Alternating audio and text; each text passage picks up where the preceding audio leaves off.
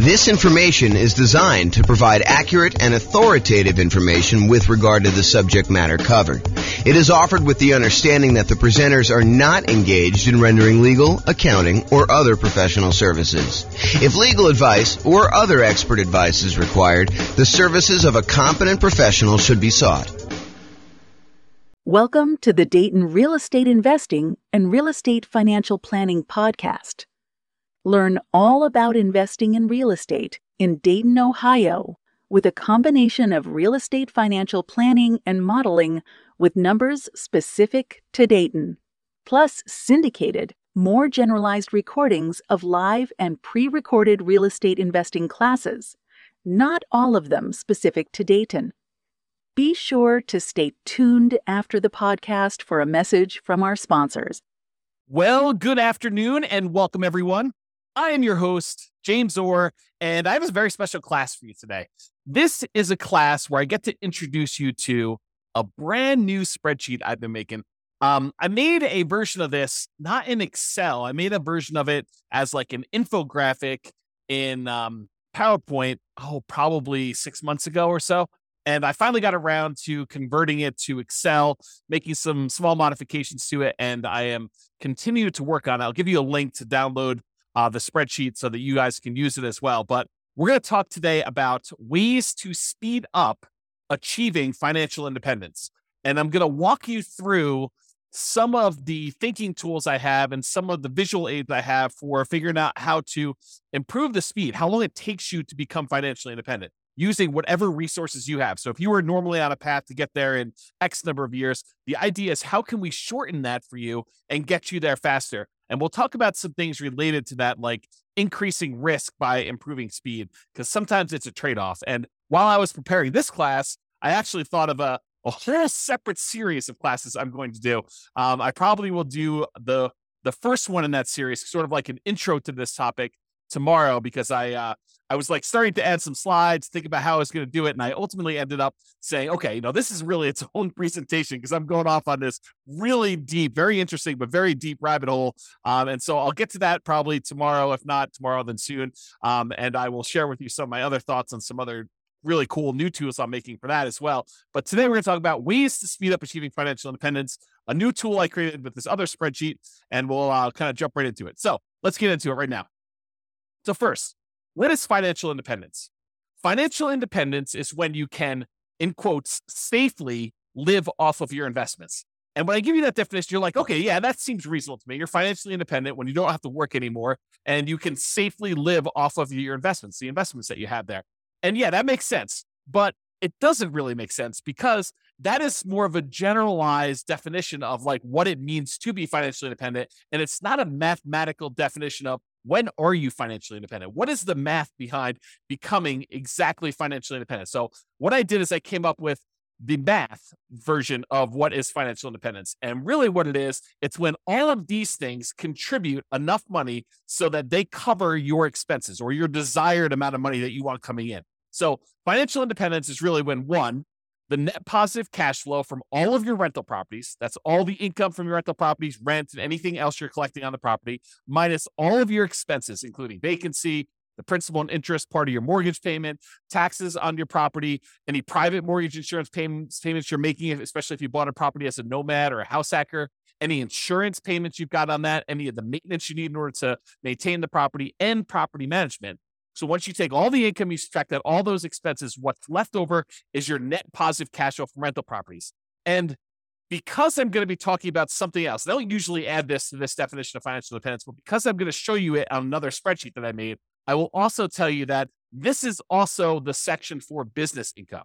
So if you have a business that is not relying on you to work there, you are a passive owner in the business and you're getting passive income coming in from that net of all expenses, that's also what is included in this number one section. This number one section really should say business income, and real estate rentals just happen to be a business that we talk a lot about. And so I made it its own special category, but really this is all your business income here. Net positive cash flow from business income, including net positive cash flow from rental properties. And the rental property one includes all your income minus all your expenses, including vacancy, principal, so on and so forth, which I already covered. So number one, net positive cash flow from rentals and also business income. Number two, is any invested assets you have. If you have money invested in stocks or bonds or, anything else like that, any money you have there times a safe withdrawal rate, which we'll get into what a safe withdrawal rate here is a little bit later, but times your safe withdrawal rate is money that can contribute towards you being financially independent. So if you have $1 million invested and you believe in the 4% safe withdrawal rate,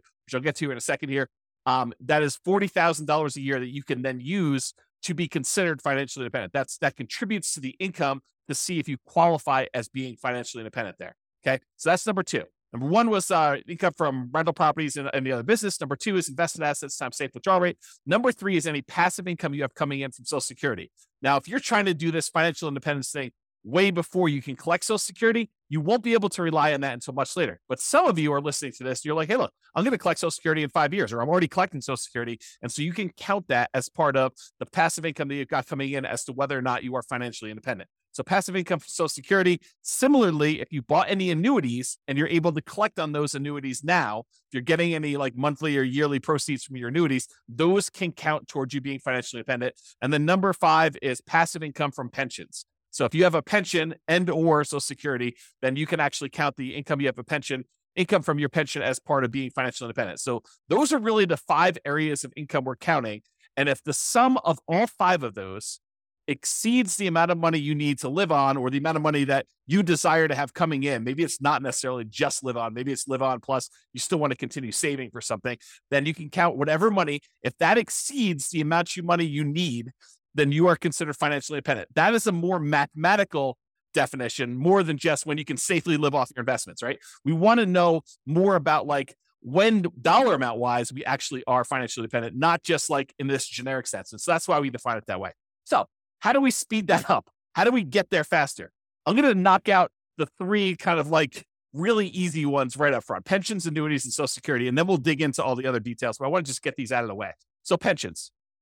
If you want to speed up your pension, just make sure that we maximize how much we're contributing to any pensions that we have with our job. So don't like skimp on the pension part of it. Don't say, I'm not going to contribute to that.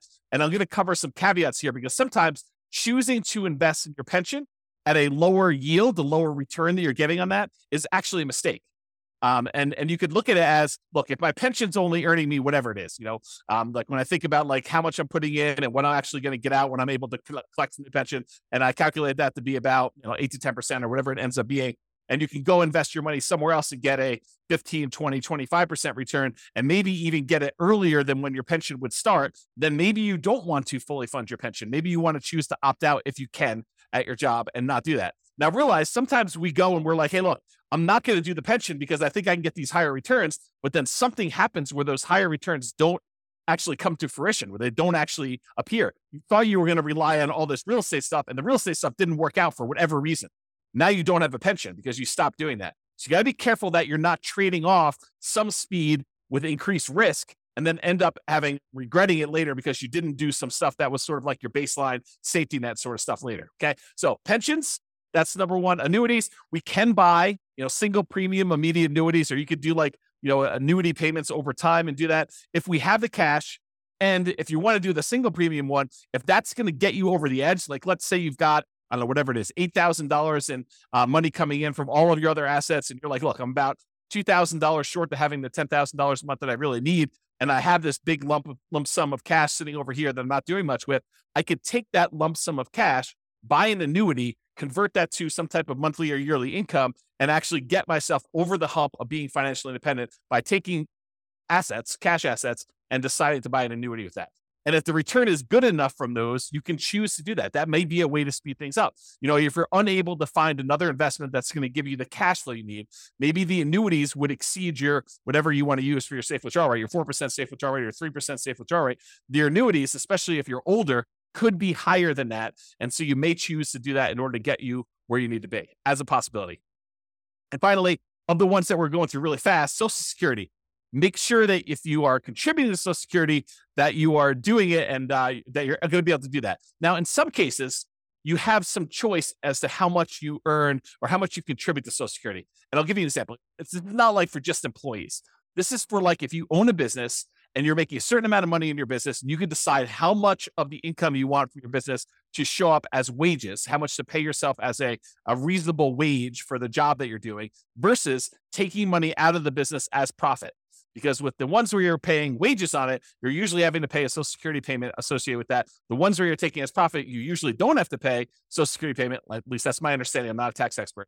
But you could choose to take a certain amount as wages and pay the Social Security versus taking more money as profit. So you could decide within a reasonable degree. You can't say, I'm taking no wages, I'm going to put all my money in profit. I think you'd get challenged from the IRS in that. And so you could decide to take how much you're going to take in wages as to how much you're contributing to Social Security. And if you wanted to, you could choose to maximize the Social Security benefit so that you get the most out of Social Security later on when you're able to collect on it. And you'd want to go do that math and see what makes sense for you in your particular situation. So be careful, though, that you don't deliberately minimize or avoid paying Social Security and then regret it later. Similarly, what we talked about with the pension discussion as well. Okay. So how do we speed up those pensions, annuities, Social Security? Really, it's just about contributing to those and making sure we're doing it. Okay. And I did mention this while we were talking about that, but I just wanted to point it out to you that the returns you're earning on pensions and annuities and Social Security might be lower than what you think you can get or what you actually can get in these other investments outside of those options as well. So while we may or may not while there may or may not be a somewhat reliable source of money returns later, focusing on the pensions, annuities, Social Security, they may not be high enough to improve your speed. And so you may choose not to invest in those, or you may choose to reduce your investment in those, or do sort of like a hybrid where you're only investing a certain amount, and then you're taking the larger proceeds of your money and you're investing it somewhere else. And we'll talk about that. So here's the new spreadsheet that I hinted at. I call it my financial independence, asset allocation, and cash flows engine. And really what it's about thinking about financial independence for you and how you're determining where you're investing your assets, and specifically how the cash flow engine works, where the money you're earning from your job and all your other investments, where are you taking that money that you're earning from those? And then where are you bringing it all the way back around to the front of the engine and putting it in as fuel for your investments to grow even more? And then you're getting more out on the other end, and then you're keeping going around and around, and you have this like engine, this cash flow engine, where you get investments, you buy the investments, you then get the investments to earn some type of return, you get money thrown off from those investments, and you take that money and you bring it back around to the beginning. And so this is a visual tool to help you understand where you're earning your money, where it's all coming from, what are the sources of all of it, and then what are you doing with that money once it comes out of the cash flow engine? What are you deciding to reinvest in? And if we know approximately what the returns are for different kind of like, I don't know, buckets, they're kind of like the dotted lines around certain areas.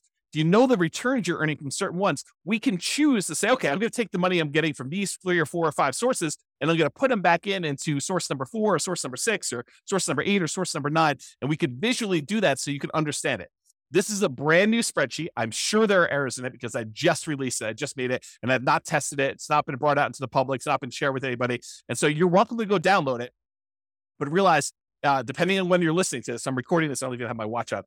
October 24th, 25th, something like that, 2023. And so if you're going to watch this and you're relatively close to that date, realize it's going to be new. And the longer we get out from under it, probably longer we get away from my release date, the more likely I'll fix some of the errors, and we'll do that. Not saying that you won't find any, but there you go. So if you want to go download it, go to refp.info/FIAACFE. And that stands for Financial Independence, Asset Allocation, Cash Flow Engine. So refp.info, FIAACFE, and you can go download a copy of the spreadsheet and you can kind of use it, do your own numbers on it, and do that. But let me walk you through some of the ideas, and we're going to talk about how we can use this visualization in order to speed up you becoming financially independent. Okay. So speed up your job income. So this is one of the sources. I just did a blow up of the spreadsheet here. This is one of your sources from your job income. It shows that how much you're making from your job and then how much you're actually investing from your job. So you have saved to invest. Part of the money, in some cases, you have a company match where the company says to you, look, if you invest 1 or 2% of your income, we will match that dollar for dollar. So if you invest 1%, we will automatically add add 1% to it. And so you'll end up investing 2% total, 1% provided by you, 1% from a company match. And so you want to try to maximize that if you can and do the company match part. Sometimes you'll take money outside of that company match. Just that company may say, look, we're only willing to go up to 3% with that. So you do your 3%, investment. Your company matches it 3% as an example. And then any additional money, 2% more or 5% more or whatever you're investing from your job, you want to go and take that money. And that is the no match, the money that you're investing from your job that is not matched by the company to do that. And then any money here you're putting in Social Security, you can kind of just keep track of that mentally for yourself. So how do you speed up the job income? Well, increase your job income. Like decide to earn more, get a job where they do a match or don't do a match, or do one where they do a match, or they have some type of stock options or something like that. Not just your regular job either. I'm also talking about a side hustle or two. For example, maybe you decide to go and do house hacking, where you go and you buy a property where you could rent out part of the property while you're living in it. As another example for doing that. Or maybe you decide to start a business part-time in order to generate more income coming in, and you do that. So not just your regular job, maybe other jobs as well. If you're really trying to speed things up, that is a possibility for you. If you're trying to speed things up using job income, make sure you maximize that company match so that you get some money. Although there are some weird things. I didn't plan on going into a lot of detail on this, but sometimes your company match requires that you put money into certain type of accounts where you may not be able to access them until much later. And so realize that if you're trying to speed things up and become financially independent, maximizing money in your company match may be money that you can't use right away. And so you'll sort of have to keep that off in the distance until you're able to qualify for it at age 65 or whatever it is that the rules are for you. So you want to increase your company match or maximize your company match. You may want to increase any money that you're investing on your own outside the company match. And if you're relying on Social Security and you have control over how much you take from Social Security, like you're the business owner and have some control over wages versus profits, then minimizing Social Security may be faster, but at the cost of the amount of Social Security benefit later, which may be more risky or less conservative if something goes wrong with the investments you're making outside of the Social Security option. Okay. So just realize that. All right. So that's the first one. We talked about income. Now let's talk about properties. So in my mind, I've grouped properties into three primary groups because we really do look at properties in three distinct ways. First one is a really obvious one, the owner-occupant properties. These are properties that you live in. And sometimes there's a little bit of crossover, like if you're doing house hacking, you bought a duplex or a triplex or a fourplex, and you're living in one of the units and you're renting out the others, or maybe you're just doing roommates. You bought a nice single family home and you're living in the single family home and you're renting out a couple of the bedrooms, or you're renting out an RV space in the backyard, or whatever you're doing. Or maybe you bought the triplex and you're renting out roommates and the roommate and the one you're living in. And then you have two other rental units that you're renting out as complete separate units. If you're doing that, that's totally fine too. But for the most part, I'm talking about the properties that you're deciding to live in. And most of the time, we're not getting any type of cash flow or cash flow from depreciation from that. And we're usually not taking advantage of the appreciation, the property value going up, or the fact that we're paying down on the loan, because that really doesn't count until you pay the property off, and it totally reduces your housing expense. So, and I'll go into that in a lot of detail in other classes, but usually that does not contribute towards you being financially independent unless you take that property and you're using it, like we're going to use other properties here in a minute, as sort of like a rocket booster in order to gain some equity, have the property value go up, pay down your debt, and then you eventually sell that property. Or you take the property that you lived in for a year or two or three or four or five, and you then convert it to a rental. And in those cases, you could use the assets you're committed there. But if you're just keeping them as an owner occupant, we don't really use those a lot as returns coming out of there that we could reinvest. Okay, so it really would need to move from being an owner-occupant property to some type of investment property or something like that, or selling it, which I didn't show in here, although I did make a note. Not show, could sell owner-occupant properties for tax advantage capital gains. And there are some tax advantages of selling an owner-occupant property for your primary. Okay, so the first group was that owner-occupant properties. The next two groups are properties, investment properties that you buy that you intend to keep forever for cash flow. And then the next group is investment properties that you buy that you intend to sell for capital gains. Here's the general idea. There are some properties, rental properties, that you plan on buying, that you plan on keeping in your portfolio through retirement, and you plan on just having those puppies cash flow and generate cash flow to you that you intend to live on. That's one type of property. Those are the keep for cash flow properties. There are other properties that we're buying that maybe the cash flow isn't great, or maybe the property is not one you want to keep in your portfolio for a long period of time, but it is a property that you intend to buy because the return on it is so attractive.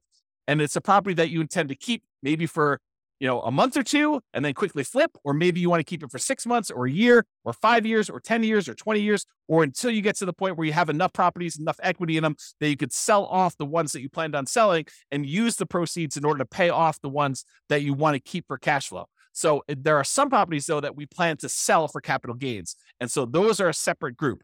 The ones where we plan to keep for cash flow, we're primarily focused in on the cash flow from those, although you can access the appreciation of debt pay down via some refinancing or doing a HELOC on those. The other ones, we may get some cash flow and cash flow from depreciation while we're holding them, but really the intention of those is to capture the appreciation, the debt pay down from those, and then use that money elsewhere, come out of the engine and invest somewhere else in the property.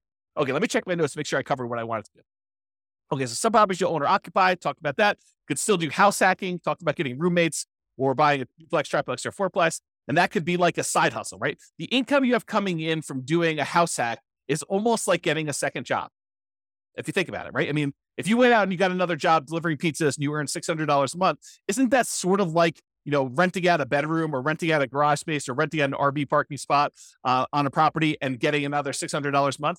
It's just you're not doing as much manual labor in order to have someone else living in an RV space or renting out your garage or, renting out a room in your property and you're collecting money on that. So it's like a side hustle. It financially contributes $600 to your income, just like another second job would.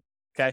And maybe even some tax advantages of you renting out part of your property, as you'll probably get some cash flow from depreciation for the part of property that you're renting. Okay, so we can still do house hacking, talked about that, and or the nomad strategy. If you decide to do the owner-occupant property where you buy a property as an owner-occupant, get owner-occupant financing, usually low or nothing down. You get owner-occupant interest rates, which are usually a little bit better than investor interest rates. You buy the property, you move in there, you have to live there for at least a year. It's a requirement of the lender that you stay there for at least a year. And then once you're done living in the property for a year, then you can convert that property to a rental, buy another property as an owner occupant, put another, 3.5% down or 5% down or whatever you're going to do, then move into that property, live there for a year and continue this property, acquiring rental properties with little or nothing down as you continue to acquire each one. And then you move them into either keep for cash flow or sell for capital gains as you do those. So that's the nomad real estate strategy, where you buy a property, live there as an owner occupant for at least a year, then you convert it to a rental. The reason why we do at least a year is that is a requirement of the lender. You cannot buy a property as an owner occupant, move in, and then move out before a year is up and convert it to a rental. It's called loan fraud. So do not do that. You have to stay there at least a year. It's a document you'll sign at closing when you get your owner occupant loan. It's why they will give you an owner occupant low down payment loan option with a better interest rate, is because you plan to owner occupy it. And the requirement is a year. If they change the rules and tell us it's 2 years, we'll start teaching 2 years. Right now it's a year. So use a year. Okay. Talk to your lender about that. We talked about that. And some properties you want to keep as long-term rentals. That cash flow goes toward the goal of financial independence. Some properties you want to sell for capital gains. Some of the cash flow while waiting the sale, where you'll capture and redeploy the equity you get from the property. Property goes up from appreciation, maybe some forced appreciation because you bought it at a discount or you did some work on it. And then property gets paid down a little bit on the loan. The difference between what you sell it for minus all your costs and taxes and stuff like that, minus what you owe on the property, is going to be that money that you're going to be able to redeploy as part of your cash flow engine in order to do this. Similarly to what we just talked about with all the real estate, because real estate is a business, as I discussed, we're talking about businesses here. So you basically have a business where you're getting cash flow, your profit from being in the business. Now, this is, if you have a job, you put your job income up on top in the spreadsheet and you get this business cash flow coming out as profit here later. Eventually, you may decide to stop working your job, but maybe you still own part of the business and you get profit from the business in the form of dividends or whatever else they're going to do there. And so you kind of keep this as there. So it allows you to kind of keep track of that there. Okay, now let's talk about safe withdrawal rate, because I'm about to go talk about the invested assets you've got and other things. And I want to mention what safe withdrawal rate is and kind of give you a very brief definition of what this is. We could really do like a 2-hour class on safe withdrawal rates. In fact, we probably could even do more. Okay, so where's safe withdrawal rates? SWR. It's how much you can, in quotes, safely withdraw from money that you have invested in things like stocks and bonds and likely not run out of money. There's no guarantee that you won't run out of money, but it's likely based on historical data.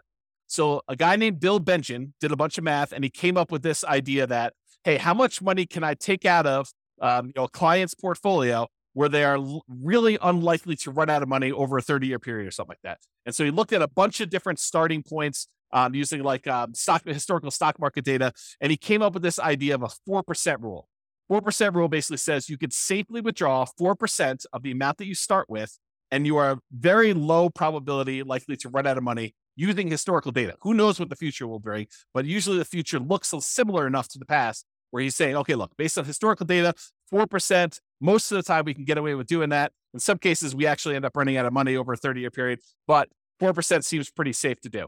Then the Trinity study came out. It was 3 professors from Trinity University, Philip L. Cooley, Carl M. Hubbard, and Daniel T. Walls. And if you want to read the Trinity study, you can go read it at refp.info/Trinity. It'll take you right to the PDF. You can go read the whole thing.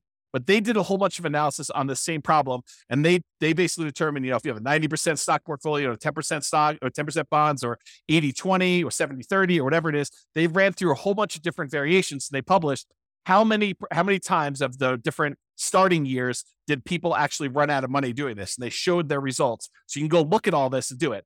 So some people will use this if you've ever heard someone say, I'm using the 4% rule or the 4% safe withdrawal rate. It means that if you have $1 million invested, you can withdraw $40,000 per year, and you are not likely to run out of money. It's still possible, but you're not likely to run out of money if you've got that $1 million invested in stocks and bonds.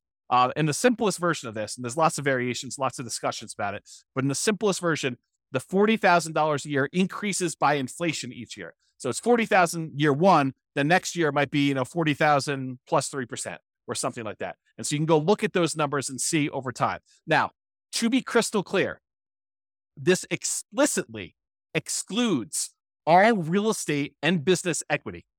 So you can't say, I've got $2 million worth of real estate equity and I'm cash flowing $2,000 a month from that. And then go over here on the other side and say, well, then I have $2 million of real estate equity and $1 million in stocks and bonds. And so I've really got $3 million that I could use with a 4% safe withdrawal rate. That is not the case. That is definitely not true. You can only use the $1 million you have invested in stocks and bonds with this safe withdrawal rate idea. You cannot use the real estate equity as well. It's like double dipping.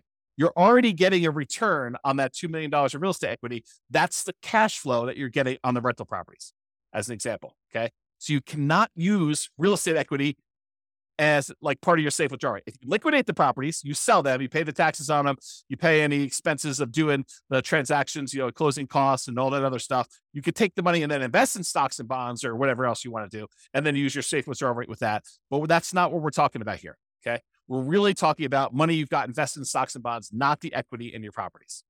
Okay.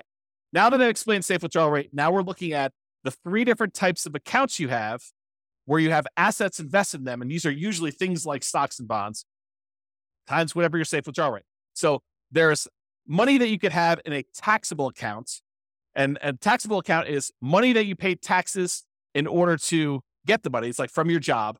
And then you're going to pay taxes on any gains you have from those investments. So you pay taxes when you earn the money. Then this is an after-tax investment. And then once the money gains stuff, goes up in value or it's throwing off dividends or whatever, then you're paying taxes on that as you go. That's what your taxable account money is. For example, investing money you earn and pay tax on already in a brokerage account. So you go decide you're going to go invest, you're going to trade options, you're going to do whatever you're going to do there. That is money that you most of the time be doing in some type of taxable account, taxable brokerage account. There's another type of account called a tax deferred account. You can have assets in these tax deferred accounts. It's money you invested before paying taxes on it, but you need to pay taxes on it when you withdraw it. So it's money that the government will say to you, hey, listen, you could take a certain amount of your income and you could set it aside and invest in these tax deferred accounts. You don't pay taxes on the money that you earn while you do it, but you are going to pay taxes on it when it comes out. And so they want you to grow that, make it a much larger dollar amount, and then pay taxes on the larger dollar amount when it comes out. An example of this would be a traditional IRA. Okay. So that's another example of a tax deferred account. And then you can have assets in tax-free accounts. This is money where you pay taxes on it as you earned it, but then you do not pay taxes on it when you withdraw it. So you can put it into a certain type of account, let it grow. You pay taxes on it before you put it in. And then once you actually have it grow, then as you pull it out, you do not pay taxes on that at all. An example of this would be like a Roth IRA. Okay. So you could take money that you're earning in your engine and you could decide to put it into your taxable account, pay taxes on the money, invest it, and then pay taxes on it as you come out. You can decide to take the money you have, not pay taxes on it up front, defer the taxes till later, invest your money, and then pay taxes when you get it out. Or you can pay taxes on money, invest it, and then when you pull it out, it's tax-free. Okay. So those are the 3 types of options. You have an account, kind of like a line item for each one of those here. And then you multiply that by whatever your safe withdrawal rate is to find out how much money you could take out of there. Now, while you're actively growing your portfolio, you're not taking out money to live on or anything, you can just let these grow, right? You put money in and let them grow and not actually do a safe withdrawal right now. But later on, when you start pulling money out there, you may want to have money coming out of those. And then another one here is annuities. How much you bought in annuities, that you have the value of the annuities here, and then the annuity payout rate, you can calculate how much you're actually pulling out of there when you do the annuities. Okay, so besides earning more money from your job, from side hustles, from starting businesses, and reducing your expenses, your personal expenses, your business expenses, including taxes on both your personal and business expenses. So like, how can you go ahead and save more money by earning more and spending less, which both are really, really important. Okay. Like this is not like a trivial thing, but besides those, how else can we speed up financial independence? Well, it's really about what you do with the money you've got coming from your assets, like how we go and deploy the things that are coming out of the engine, the sources of the money that you have to invest. You know, when we talk about the engine, it's the money in, all the money that you've got that you're investing in your assets. Then what happens when you get returns, and what do you do with all this money coming out? Sure, there's job stuff where you're getting some money and you're saving it like there. But really, what are you going to do with like cash coming out of your businesses and the money coming out from like your properties growing in value if you decide to do a refi or HELOC or whatever, or if you decide to take money and you sell a property or doing all that, or any money coming from your business or the safe withdrawal rate money you've got coming out. Like, what are you doing with all of this money? You're like thinking about like, where do I deploy it and how do I do it? So we're really focused on the sources of money out, all these little green letters and boxes there. So let's talk about the money to invest. What do we do with this money to speed up financial independence? And these are all the different things that we have money coming from. So the job, you've got some money coming in when the company matches your money, the money that you're saving that the company does not match, any of the cash flow properties that you own. You could decide to collect money now in the form of cash flow and then cash flow from depreciation. If you decide to pull money out of those properties, you're primarily keeping for cash flow, like you do a cash out refi or you do a HELOC. And then if you have properties that you're keeping primarily to sell for capital gains, you might get a little bit of cash now in the form of cash flow and cash flow from depreciation. But then if you sell the property, there are certain proceeds you can get where you pay the taxes on it and you can invest in whatever you want. Or you could decide to defer your taxes, do a 1031 exchange, and then reinvest that money in more rental properties, like kind investments. So you could do that. Or if you decide instead of selling the property right away, you can access the equity you have in those properties with a loan temporarily and do a cash out refinance or HELOC, just like we did with the ones where we were keeping for cash flow. And then any business income you've got there, you can use the cash flow from owner profits. Then these invested assets times your safe withdrawal rate. We've got the tax withdrawals, tax deferred withdrawals, and then tax-free withdrawals from those three different sources, your annuities, your Social Security, and your pension. So those are the different sources of money to invest that we've got there. So what do we invest in? Like we take all this money out from all those different sources, and like, how do we go and speed things up? And what do we reinvest in? And part of it is this choice. It's the choice of, okay, we've got all these sources of money that we just went over. Where are we going to put that? How do we improve it? And part of that is taking all this money out that we see. Some of them you're going to be deferring for later. Like you're not going to be necessarily taking money out of, the tax withdrawal account or whatever, unless you're going to say, hey, I'm saving up money in this until I get to $100,000, and I'm taking $100,000 and I'm going to use that as down payment in order to buy a property. So you may be doing stuff like that, but sometimes it's like you're holding for a little while until your engine grows and the return grows in that. Then you're going to take money from there and you're going to move it up somewhere else. Okay. So what are we going to reinvest in? Well, here are the options, right? I've tried to simplify it down and say, these are really the choices we're looking at. Number one, we can invest in more owner-occupant properties. We could either put up money for down payments and buy another owner-occupant property. Maybe we sell one, use some of the proceeds and reinvest in that. Or maybe we sell one, take some of the money, buy an investment property, take less of the proceeds and go buy an owner-occupant property. But we take some and we use it for down payments to buy an owner-occupant property. Or we could pay down on mortgages and earn a return from having less that we owe on the property. So if we have a 8% mortgage, which is what they are about the time that I'm recording this, you could take money, from something else you've got on the other side and reinvest it by paying down an 8% mortgage. What do you earn as a return by paying down an 8% mortgage? It's not a trick question. 8%. That's exactly right. So if you're going to go have a loan, you're going to pay it down. What you get as a return is the interest rate. So if you've got a 2.25% mortgage on a property because you got a really good mortgage, 5 years ago or 3 years ago, do you want to go take money that you could invest in stocks or bonds or CDs or more investment in real estate or anything else and pay off a 2.25% mortgage and earn 2.25% on that money?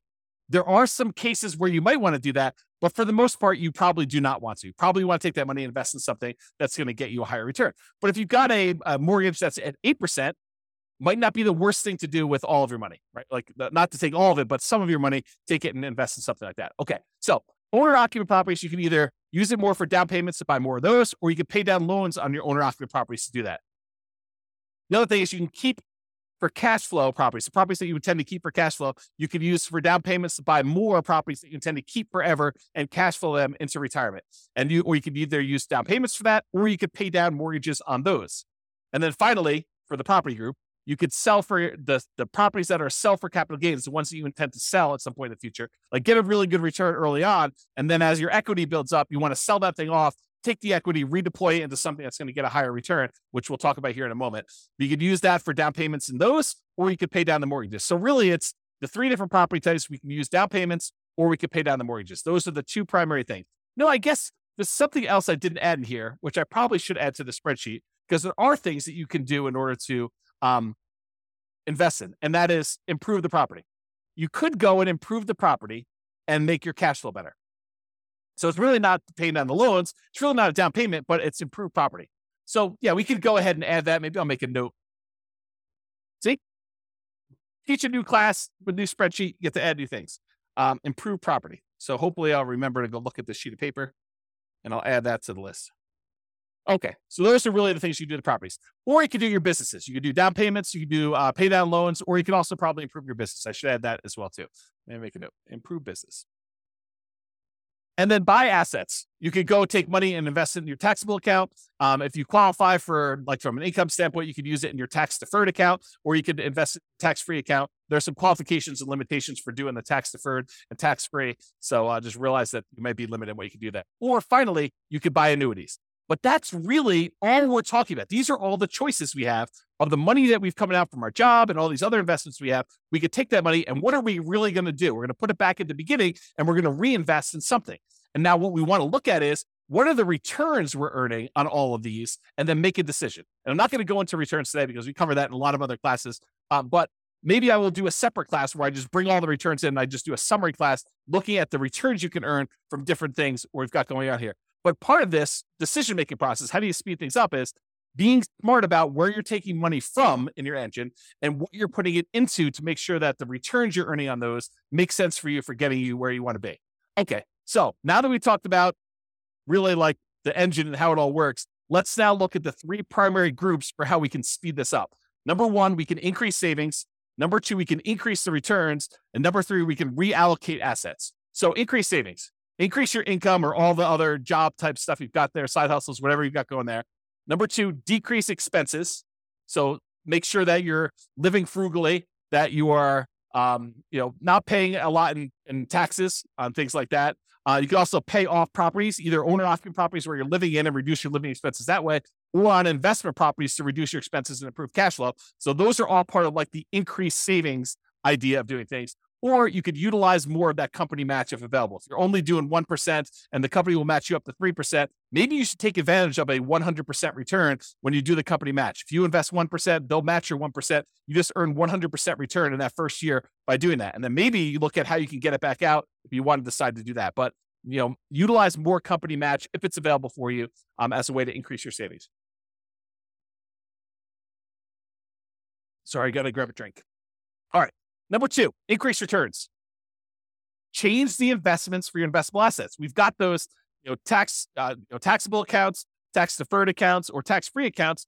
Change where you're investing. And maybe you were investing in a money market account there. Maybe you're investing in CDs. Maybe you're investing in bonds. Maybe you're investing in stocks. Decide to invest in something else that has a better return. Realize that there may be additional risk in doing that. So you got to weigh those, but change what you're investing in to improve your returns. And that could speed up how fast you're able to do it. You could go from investing in stocks to becoming a self-directed IRA and then go use that to invest in real estate as an example of a way to speed up your financial independence. Number two, the second part of this, number two part of increased returns, improve cash flow. There's no way I can go through all the improved cash flow. I've got entire courses on how to go do this. Go check out the Cash Flow Inferno classes where we talk about this. It's as of right now, at least you can access it for free. It's a bonus. refp.info/CFI, Cash Flow Inferno, CFI, refp.info, CFI. And in there, we have the 88 strategies for improving cash flow on rental properties. It's all part of like my concepts of the lowest monthly payment guarantee, how to minimize all the expenses when you're buying properties, both owner-occupant and rental properties, and then the maximum cash flow guarantee, all the different ways and strategies we have to improve cash flow and income you're earning on those rental properties that you have, and combine both those together. And it means that you're going to maximize and improve your cash flow. Do that to make sure that you're getting the most cash flow that you can to speed up this process and to be financially independent sooner. Another way to increase returns is find better deals. And I've kind of broken it down into two primary areas. Number one, for the properties that you plan to keep for cash flow, look for better cash flowing properties. Maybe that means going to another market. Maybe that means being really patient. Maybe that means making very aggressive offers, whatever it means. Or maybe it means changing your strategy. Instead of going for a long-term rental approach, maybe it means going for short-term rentals or student rentals or, whatever you're doing there. Realize that sometimes by changing your strategy, you might be moving more toward that kind of like job source, right? You start thinking to yourself, okay, I'll do short-term rentals. And if you don't have a lot of team built in place in order to help you manage the short-term rentals, maybe that starts looking like you doing work and doing a job. And if you're trying to be financially independent, then it's harder for you to not work and also manage short-term rentals unless you have a team in place that can kind of do that. So just kind of a warning about that one. Or a better deal example with properties that you're going to plan to sell for capital gains, get bigger discounts or find properties that you can get higher appreciation and you can able to make those properties produce better returns for you that you plan on holding for a month, 2 months, 3 months, 6 months, a year, 5 years, 10 years, whatever it is, before you get enough equity built up that you can then sell them, pay the costs associated with selling them, and then redeploy that equity into other investments. That's like part of the engine. And we'll talk about this. I think it's on the next slide about why you may want to go do stuff like that. And then increase leverage. Increasing leverage has to do with the fact that when you buy rental properties in particular, the return on your rental properties tends to go down the longer you hold it. The returns tend to go down because the equity in your property builds up. The property tends to go up in value. You tend to pay down on the loan. So the amount of money you have tied up in the property tends to get bigger, tends to increase. And so the amount of money you're earning from, property value going up and the tax benefits and the cash flow and, paying down the loan, all those numbers, while they may be growing, they're growing slower than the amount of equity in your property is growing. And so the return you're earning on the equity you have in the deal, your overall return that you're earning on equity actually goes down the longer you hold the property. And so if you took that money and you let it, you kind of like capitalize on the really high return you earn early on. And then as that equity grows and the return starts to dip off, you redeploy that equity into something else.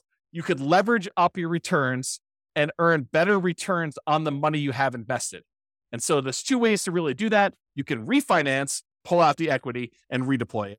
Or you could sell the property, pay all the costs associated with that, and then redeploy the equity and improve your returns that way. And it's based on this idea, this return on equity idea. And I've taught separate classes on this, and I'm not going to have time to go into a ridiculous amount of detail, but this is legit. This is like a phenomenon that is true. You buy a property and you end up earning a good amount of appreciation, a good amount of debt pay down, a good amount of cash flow from depreciation, and usually relatively low cash flow at the beginning, and that tends to improve over time. But because you have very small equity and you bought it, maybe you bought a property with only 5% down as a nomad, maybe you put 20% down as an investor or 25% down as an investor, but you have this small amount of equity that's earning these returns from appreciation, debt pay down, cash flow, and cash flow from depreciation. So you've got all these returns there. But as your equity grows, as the property value goes up, as you pay down the loan, the amount of equity you have grows. And even though appreciation goes up over time, your debt pay down goes up over time a little bit, your cash flow tends to improve over time, and your cash flow from depreciation stays the same because it's pretty much fixed unless you decide to do some accelerated depreciation. But even though that one stays static, the amount of equity you have grows faster than the return on all these other ones, so that over time, the return you're earning on the equity you have in that property is actually decreasing. And eventually, once your debt pay down, once you pay off the loan, your debt pay down one goes away and you no longer have any return from debt pay down. And eventually your cash flow from depreciation goes away because you can only depreciate residential properties over 27 and a half years. And so that eventually goes to zero. So what you're left with is just unleveraged, because it's no longer leveraged, appreciation rate, which might be 3%. And then your unleveraged cash flow return, which might be cap rate, which is usually somewhere between 5, 6, 7, 8, 9, 10%, depending on what property you're buying, what part of the country, and all sorts of other variables. But maybe 5%, as on the low end. So 5% plus 3% is 8%. So even though you might be earning, 35% return when you first buy the property, like if you think about return on equity, that's decreasing every year So eventually, when the property is paid off, you're about 8% return on your money. So if you decide, look, anytime my investment properties that I own, anytime their return drops below some number, some threshold you hit, whatever that is, 20% or 15% or 10%, you could say, look, I'm going to sell this property and re-leverage up. I'm going to take the money. I'm going to pay the taxes. I'm going to pay the capital gains tax. I'm going to pay the depreciation recapture tax. I'm going to, pay the real estate commission to get out of it. I'm going to pay the closing costs, and I'm going to take whatever's left over, which is what we call true net equity. That's the amount you have left over after all those expenses I just named. And you're going to take that money and you're going to go buy another asset, whether that's any of those other assets we just talked about: down payments, paying down loans, investable assets, times safe withdrawal, buying annuities, whatever you're doing there. Or like any of the taxable, non-taxable, tax deferred, tax-free, all those different things. You can decide what you take this money from and invest in there. And if you want to save some of your money on the sale and you want to do a 1031 tax deferred exchange, you can delay having to pay capital gains and depreciation recapture. You're still going to need to pay the real estate transaction costs and closing costs, whatever those are, unless you're able to negotiate having your buyer pay them for you when you go and do this. But in most cases, you're going to pay those, and then you can take that a much larger chunk, but you're limited in what you can reinvest that in when you do that. Has to be other real estate, like-kind real estate, not owner-occupant stuff, okay? So this idea of return on equity declining over time is real. It's a real phenomenon. And so we a lot of times, investors will look at this, they'll be like, look, I would like to work around this. I would like to not have this happen. However, other real estate investor folks look at this as a natural, organic de-risking of the portfolio over time. Because as you pay down the loan, it becomes less risky. You owe less on the asset. Your kind of like resiliency for price declines goes up, and your resiliency for rent declines goes up. The rent can come down and you'll still have positive cash flow. The price can come down and you'll still have positive equity. So this is a natural, organic way to de-risk your portfolio, but it also typically means that you're getting less of a return on your asset over time.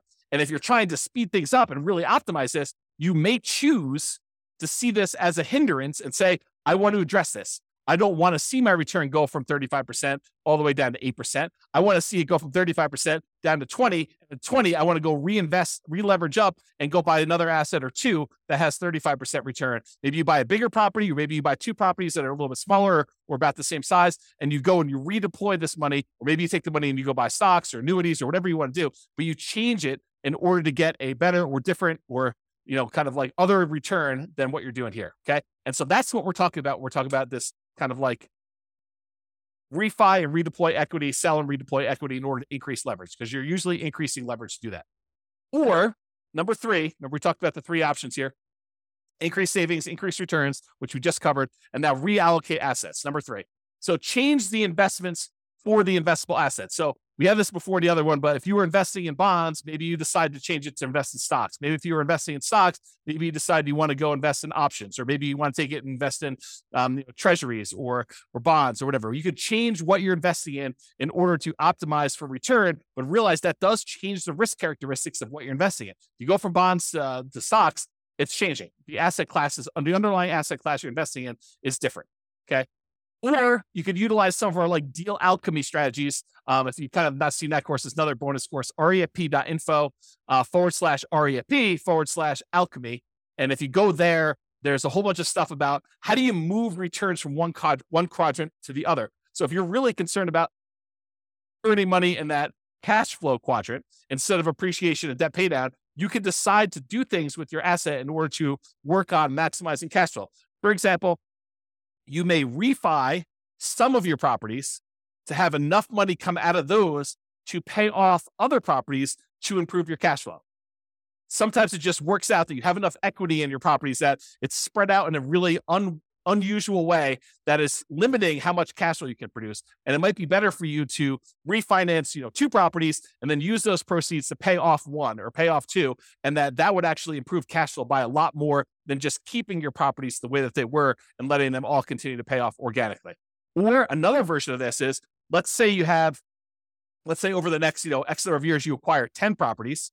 And then once you have the 10 properties, you wait until you get to the point where you could sell off 5 of them and then pay off, use the proceeds from selling off 5 of them to pay off completely the loans on the other 5. So you just hold the properties as long as it takes for you to get to the point where you sell off a portion of them, 1, 2, 3, 4, 5, 6, whatever, 7, whatever it takes. and then you pay off the remaining properties that you keep. So now that you have 1, 2, 3, 4, 5 free and clear properties and no longer 10 properties that all were leveraged. And that could be a way for you to achieve financial independence and really speed things up. You buy more properties than you need, let them grow. These are all, the certain number of them you're setting aside as kind of like sell for capital gains. You're kind of deciding that those are going to be sell for capital gains properties. You let them appreciate, you let the loan pay down. You're not overly concerned about how much cash flow producing because you're not going to keep them for cash flow.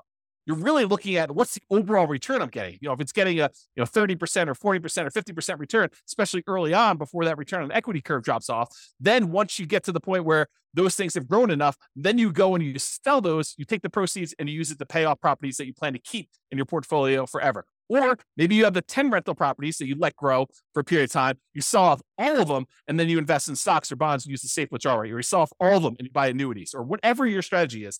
These could all be different variations on ways to speed things up, because you could be maximizing the return you're getting on equity. You're buying these properties and really taking advantage of this very high return you see on leveraged real estate early on. There's some risk associated with that, putting 20% down or 5% down to property. There's definitely risk of having leveraged real estate, but you take advantage of these high returns you have.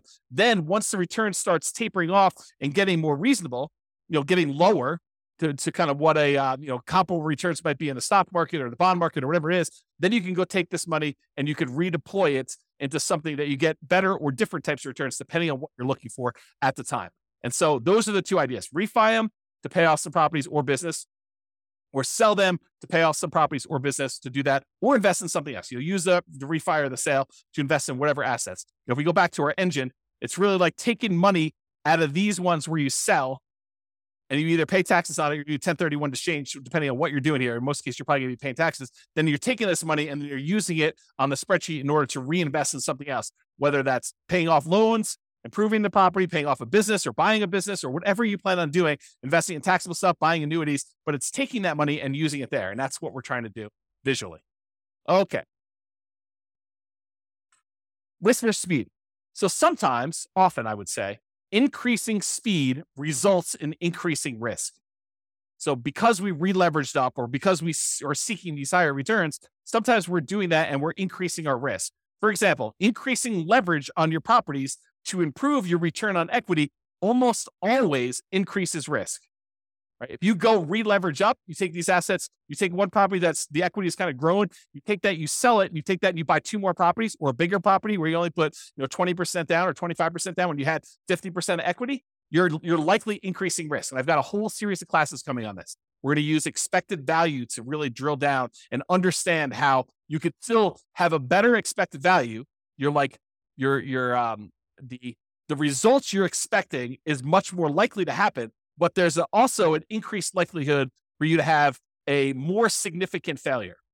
That's what we're going to look at when we talk about expected value. That's a totally different class. That was the class I told you I didn't have time to teach, but I'm going to teach another version of it. Okay. So for example, increasing leverage, talked about this, always increase. Many real estate investors will choose to de-risk the closer they get to their FIRE date, the financial independence retire early date. Because as you get a much larger asset base, having variations in that could impact. If you needed $3 million in order to be considered financially independent and you're getting closer to your deadline of when you want to actually be retired, then, if you have a portfolio that, could easily go up 10% or down 10% in value, and all of a sudden you see as you approach your date, the portfolio drops 10% and you need that 3 million and you only have 2.7 now, that's problematic. And so the closer you get to the date where you actually want to be financially independent and stop working, the less risky you want it to be, unless you're way above it, right? Unless you're like, okay, I need 3 million, I'm at 7 million. I don't need to de-risk that much at that point. But if you're close, then that's one of the more dangerous times. This is a retirement date risk. This is from Michael Kitces. Talks about the peak impact of portfolio size effect. Right as you're entering the period where you're going to stop working here, that this time period right before you hit your financial independence, retire early date, that is one of the more dangerous times. And then right after that, once you retire, is one of the most dangerous times you have for what's called a sequence of returns risk, which we talked about in other classes, and I'm sure I'll talk about again, but I don't have time to go through it right now.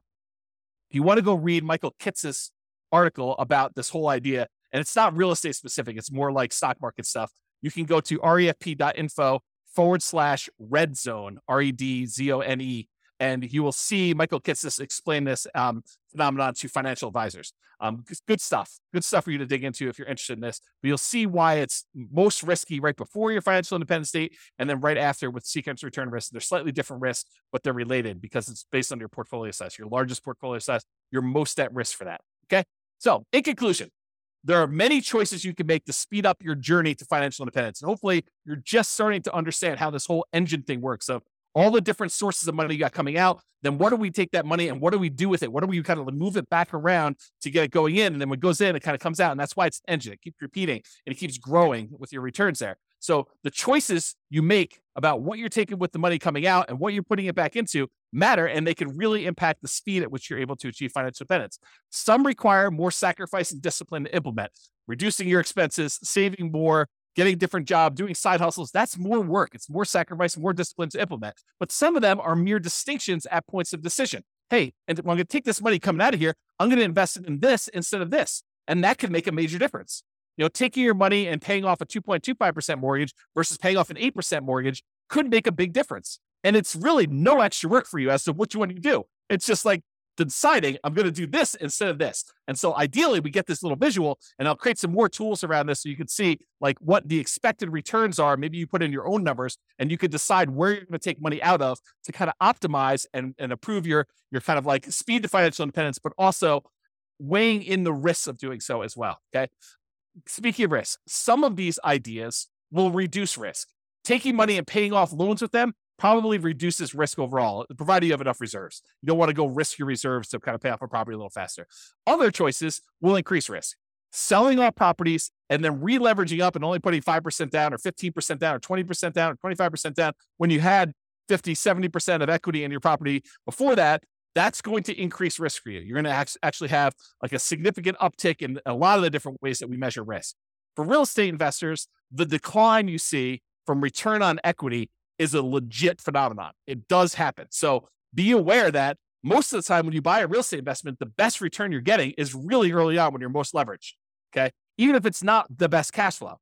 And organically over time, what tends to happen is your cash flow improves, but all of your other returns drop off.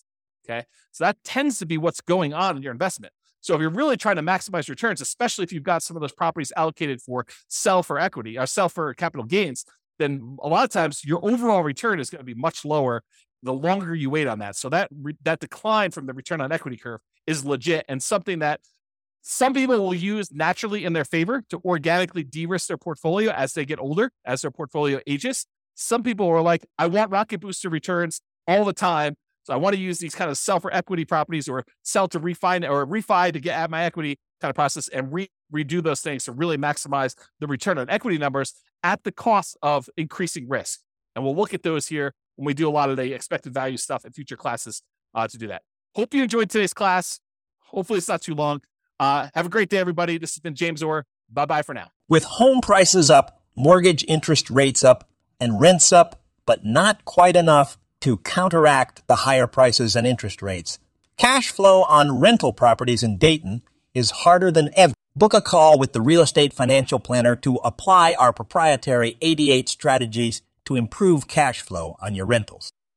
See the show notes for a link to schedule your call and improve your cash flow today. If you're a real estate agent, lender, or professional in Dayton that wants to help our real estate investor listeners, consider reaching out to learn about collaboration opportunities with this podcast. We'd love to add more value to our listeners by having you assist our investors buy, sell, and finance their real estate investments. See the show notes to schedule a call to discuss collaboration opportunities.